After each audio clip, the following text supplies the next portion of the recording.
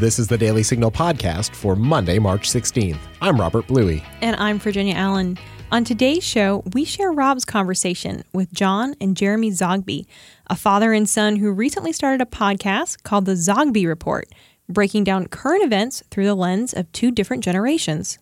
We also share your letters to the editor and a good news story about Presidential Medal of Freedom recipient General Jack Keane. Before we get to today's show, we want to take a moment to tell you about another excellent podcast here at the Heritage Foundation called SCOTUS 101. Hosted by Heritage Legal Fellow Elizabeth Slattery, SCOTUS 101 breaks down the current cases at the Supreme Court in a way we can all understand. Elizabeth brings you up to speed on what the justices are up to and even plays Supreme Court trivia on occasion. Start streaming SCOTUS 101 today on any of your favorite podcast platforms. Now stay tuned for today's show, coming up next.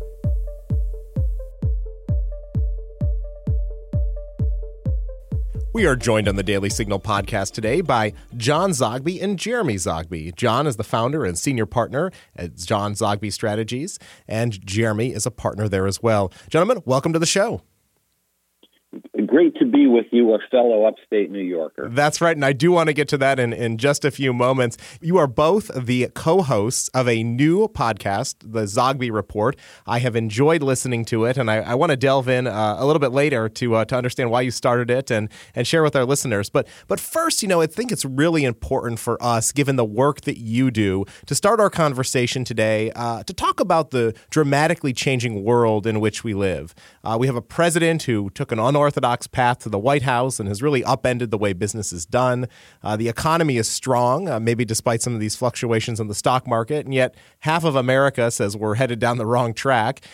Given your vast experience in polling, what do you make of this moment we're in?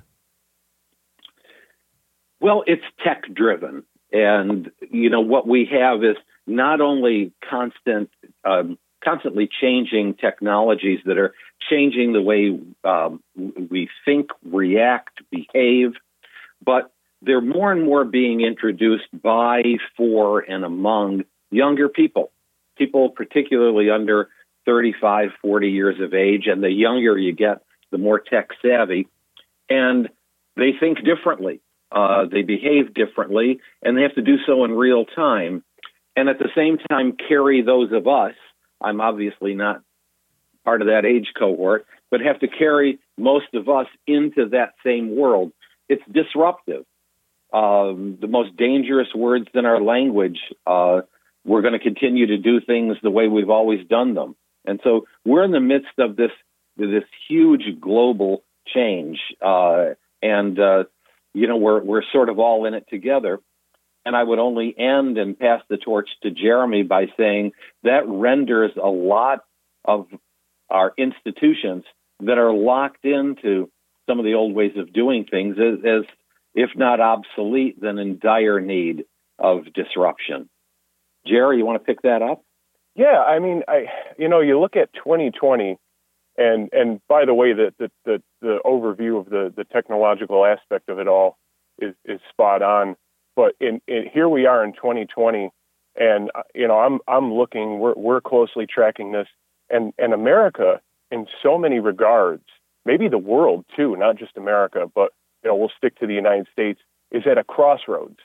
We're at a crossroads in the sense of, do we go more of the route of nationalists, right? You see this playing out. Look at Brexit, or do we remain in a system that's more of international order or cooperation with international order? So we're at that crossroads. We're at another crossroads in terms of age, where we're still ruled by baby boomers, but probably not for much longer. So who's going to pick up the torch? Is it going to be millennials? Is it going to be Gen X? When is that going to happen? What are the changes that are going to come from that?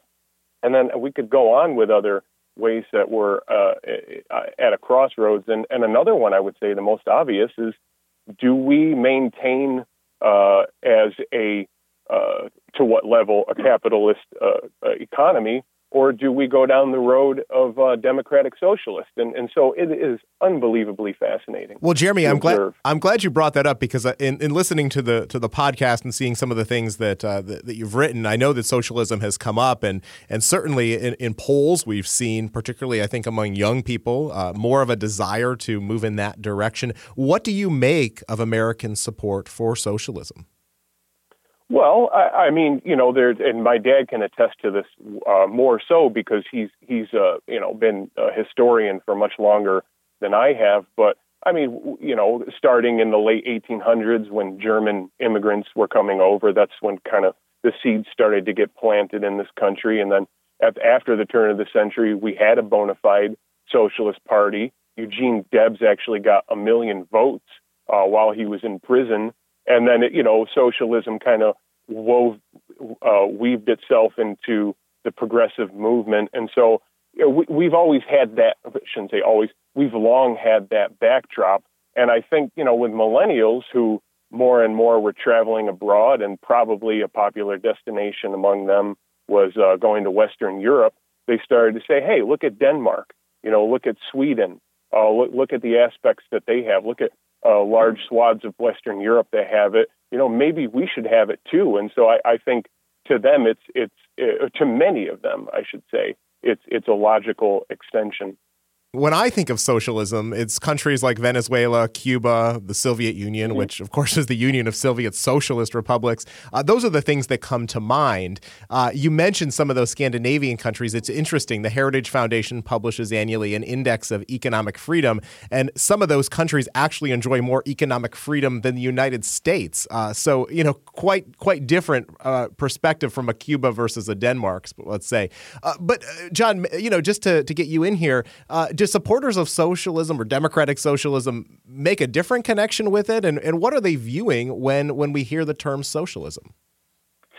So, as you know, we're tracking basically people who are under 30. And just remember that people under 30, for that matter, people under 40, have no recollection of the wall coming down or the fall of the Soviet Union. Those are in the realm of ancient history, really, to them. And so very less likely then to associate socialism with something that was historic. On a positive side, I think what they're doing is they're saying, capitalism, we get entrepreneurship, we get opportunity, but these are now young people who had lived at least much of their adult lives after the Great Recession. When student debt was compiling, when we began to talk in earnest about a gig economy, meaning something less than permanent each job they moved into, of not meeting expectations for high goals, and then income inequality, very important. That steady growth of income inequality, even if it's just a perception of income inequality. That's what drives young people to say, hey, look, what we have isn't working. Let's try something different. And then I think you add to that hard to use the word charisma, and Bernie Sanders say in the same sentence, but Bernie has a very direct message, a message that is unchanged and very authentic in many ways, whether you like him or not. What you see is what you get. And I think that's kind of like a perfect storm for why socialism is back in the debate here. Well, and as you both noted, I mean, we find ourselves in a situation where we are deeply polarized. I mean, to the point that some families have stopped talking about politics, or maybe in other cases stopped talking altogether. Is this a temporary phase that you see us going through, or is this maybe how we're going to live the rest of our lives? Well, let me take a crack at that, and then I want to hear what Jeremy has to say. I do believe it's temporary. This is a rough period that we're going through. It's a period of creative destruction for reasons that we talked about earlier, but the replacement takes a little time. And we live in a world that doesn't understand taking a little time.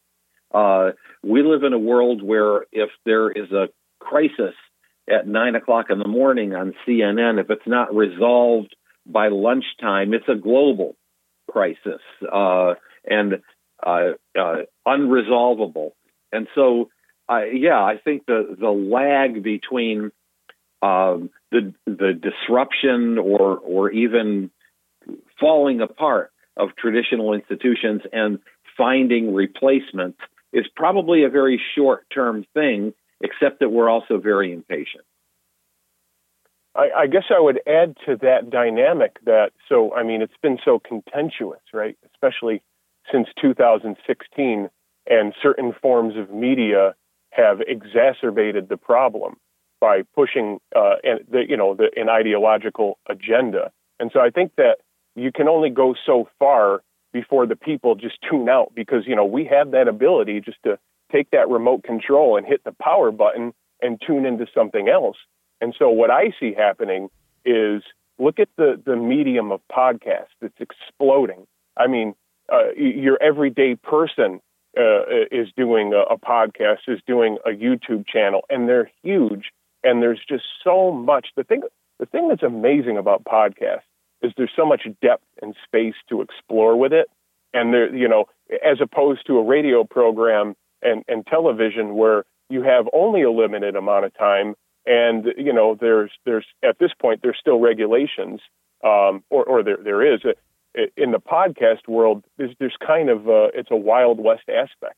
And so what I'm getting at is that if this boils over and continues to have all of this tension and all of this loud barking, I just see more and more people in droves going to another medium where they can explore new ideas, and they're actually doing it right now. Well, I've listened to your weekly podcast, which debuted in January, and I have enjoyed it for that reason. I think you both do an excellent job of analyzing the current political trends and provide more substance than you get from other sources, as you indicated, Jeremy. So tell us more about the podcast, why you started the Zogby Report, and why our audience should listen.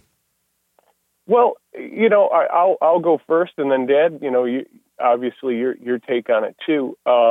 We had talked about it when we formed Zogby Strategies, and by the way, my brother Ben, our middle brother, is a partner from the get-go. We were getting calls from people and some pretty interesting people. They were saying, "You guys got to do a podcast," and we just didn't know how to do it. And then it wasn't a New Year's resolution, but it kind of turned out to be one because we started seriously talking about it after the new year. And it really just came down to, all right, let's stop talking about doing it and let's finally do it. So Ryan Miller, our producer and your former schoolmate, we reached out to him because we knew he had all the capabilities. He said, come on down. And we did one test run, and we all looked at each other and we said, we got to get that out. And so the backdrop to it, though, was obviously I'm the millennial, my dad's the boomer, two different generations, two different worldviews, but we're tired of all the animosity. We're tired of the ideological animosity, and now there's an ageism thing, okay, boomer. And so we wanted to show people, look, we don't agree on things. We have different views, but at the end of the day, we work together and we respect each other. And this is how you do it. This is how you talk about controversial things, contentious things, but at the end of the day, there's still love and respect. And we hope that radiates, and that's why people should listen to it. I totally agree. And I would only add to that here's an opportunity for us to do what we do best and to showcase it. We do analysis, but ours is based on data. A lot of it data that we generate ourselves or watch other data. And to make that data digestible, at the same time, as Jeremy points out, you can make it digestible without yelling about it, which is, I think, very important. Way, way, way too much noise that's out there. And we like the reviews that we're getting from people because what it is basically is a discourse between father and son that honestly is totally unscripted and unrehearsed. We have normally been in different cities And when we're home, we're in different places. And just before the podcast begins, I may say to Jeremy, what are we talking about today? And we just start talking about it. And that's it. And I like the spontaneity of it as well. Well, you both have a deep knowledge of polling and have been quite successful at it. John, in your case, for 35 years. What is your advice to Americans? What are you trying to convey to them through the podcast as they read and hear about polling? What do they need to know? Well, they need to know that polling is really deep, that it's so much more than who's ahead today or a prediction who's going to win in November. In fact, those are the least intriguing aspects of polling. Polling reveals to us not only, fleeting opinions and attitudes, I think more importantly, what are the values that Americans have? What do they associate with candidates? What do they associate with policies? What pushes their buttons? What makes them vote the way they do or behave the way they do? And I think that is so much more revealing and something that is unique for us to provide than, say, the usual talking heads on television who will just say, oh, I don't think the American people will ever put up with it, without understanding that you ought to just ask the American people and let them find out, and let them tell you whether they'll put up with it, rather than sitting at the Mayflower having breakfast with a few of your colleagues and gesticulating on what the American people think without actually polling real people. Well, I couldn't miss an opportunity to ask you about our mutual connection, which is Utica, New York. I was born there and raised there. You decided to run your business from this special place in upstate New York. Tell our listeners why and what it is that you most love about Utica. Okay, I'm going to do the okay boomer part first, and then Jeremy can pick up from there. Well, first of all, the ethnic tradition is wonderful. That means, mainly Europe, north, south, east, and west of Europe, but also a strong tradition from the Middle East as well. And we all have restaurants and institutions. But then of late, say in the last 30 years or so, a strong welcoming tradition and some good institutions have brought in about 20 to 22,000 refugees and their children who are mainly born here. And so this beautiful city now is colored by the presence of Bosnians and Ukrainians, Libyans, Iraqis, Bhutanese, Karen from Burma, refugees really from everywhere, all of whom now are employed, are in the public school district that speaks 46 languages and have their own then unique stores and restaurants. They've saved a city, basically, and provided a wonderful opportunity for the native-born to see a rebirth in a city that had undergone some difficult times. Yeah, I would add to that, and I can't claim the original coining of this phrase. This comes from my dad, but when I used to ask my dad, hey, our cousins are in D.C., why didn't we move to New York City? Why didn't we move there? Why didn't I grow up in D.C.? And, I learned later on that, not only did my dad love his community and wanted to stay there and be close to family, but my dad used it to his advantage in terms of his perspective.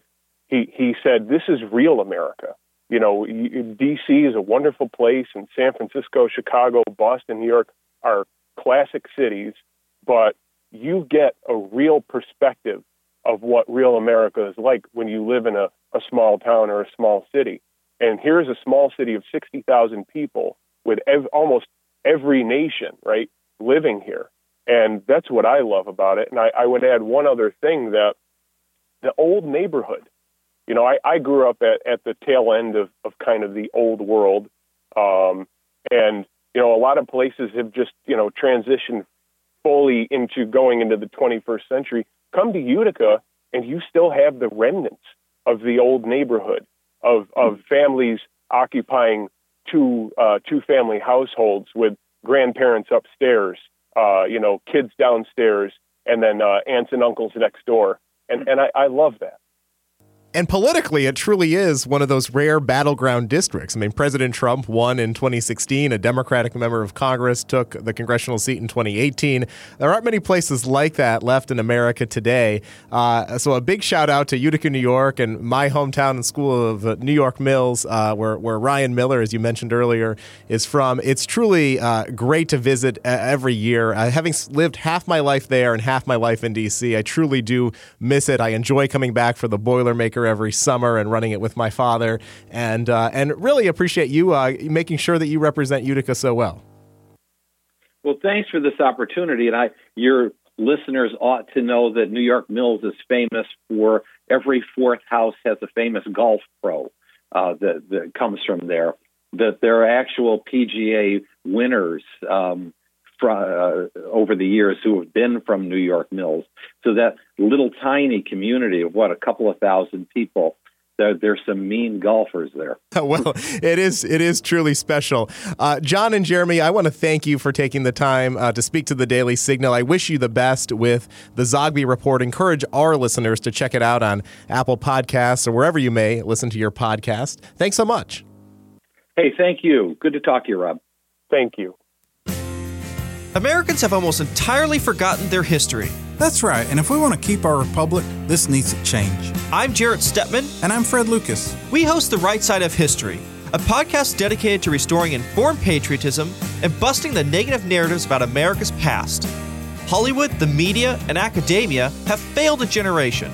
We're here to set the record straight on the ideas and people who've made this country great. Subscribe to The Right Side of History on Apple Podcasts, SoundCloud, and Stitcher today. Thanks for sending us your letters to the editor. Each Monday, we feature our favorites on this show and in the Daily Signal's Morning Bell email newsletter. Virginia, who do you have? In response to Walter E. Williams' article entitled Rights versus Wishes, Drew Page writes, "Very well expressed, Mr. Williams. I am in complete agreement. My rights are not someone else's obligations, except for non-interference. Someone else's right to pursue happiness should impose no obligation on me or anyone else to provide them with whatever it is that makes them happy."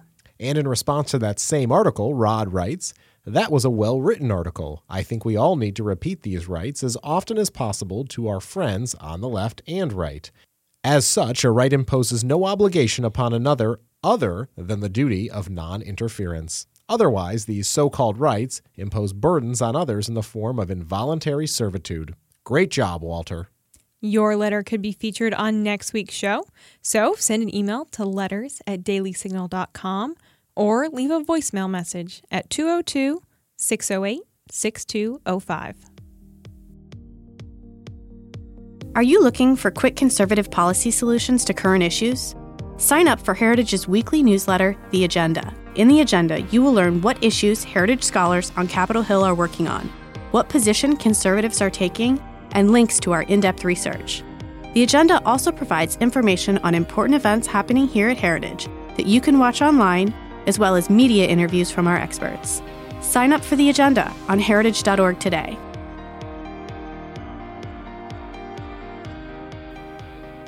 Virginia, you have a good news story to share with us today. Over to you. Thanks so much, Rob. Well, recently I was thinking a little bit just about why we do this segment on the podcast. And it truly is so important to pause and to look at what is happening in our world that's good. Right now with the coronavirus, it's really easy to get stressed out, overwhelmed, and disheartened.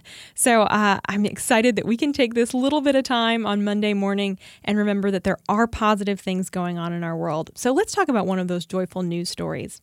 Last week, President Trump awarded the Presidential Medal of Freedom to General Jack Keane. General Keane served in Vietnam and played a critical role in leading our military efforts in the years following 9/11. Born in 1943, Keene grew up in a military family. He volunteered to serve in Vietnam and was commissioned as a second lieutenant in the U.S. Army. He received the award of Silver Star for his courage in Vietnam. But his service to our nation was far from over at the end of Vietnam. He continued to serve in the U.S. military, becoming a brigadier general in 1991 and commander of the Joint Readiness Training Center.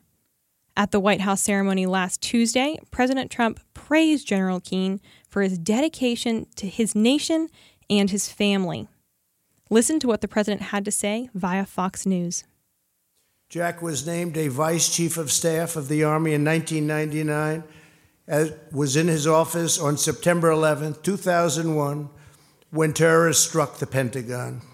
He ran through smoke and debris and evacuated the injured, saving lives. He visited the wounded in hospitals and attended scores of funerals for the fallen patriots slain in the attack. Jack soon helped oversee the initial military operations in Iraq and Afghanistan and was the first senior military official to visit troops in the field. In 2003, he was offered the position of Army Chief of Staff, but in a profound act of devotion, he turned down the position and left the Army after nearly 38 years to care for his wife, Terry, who had developed Parkinson's disease.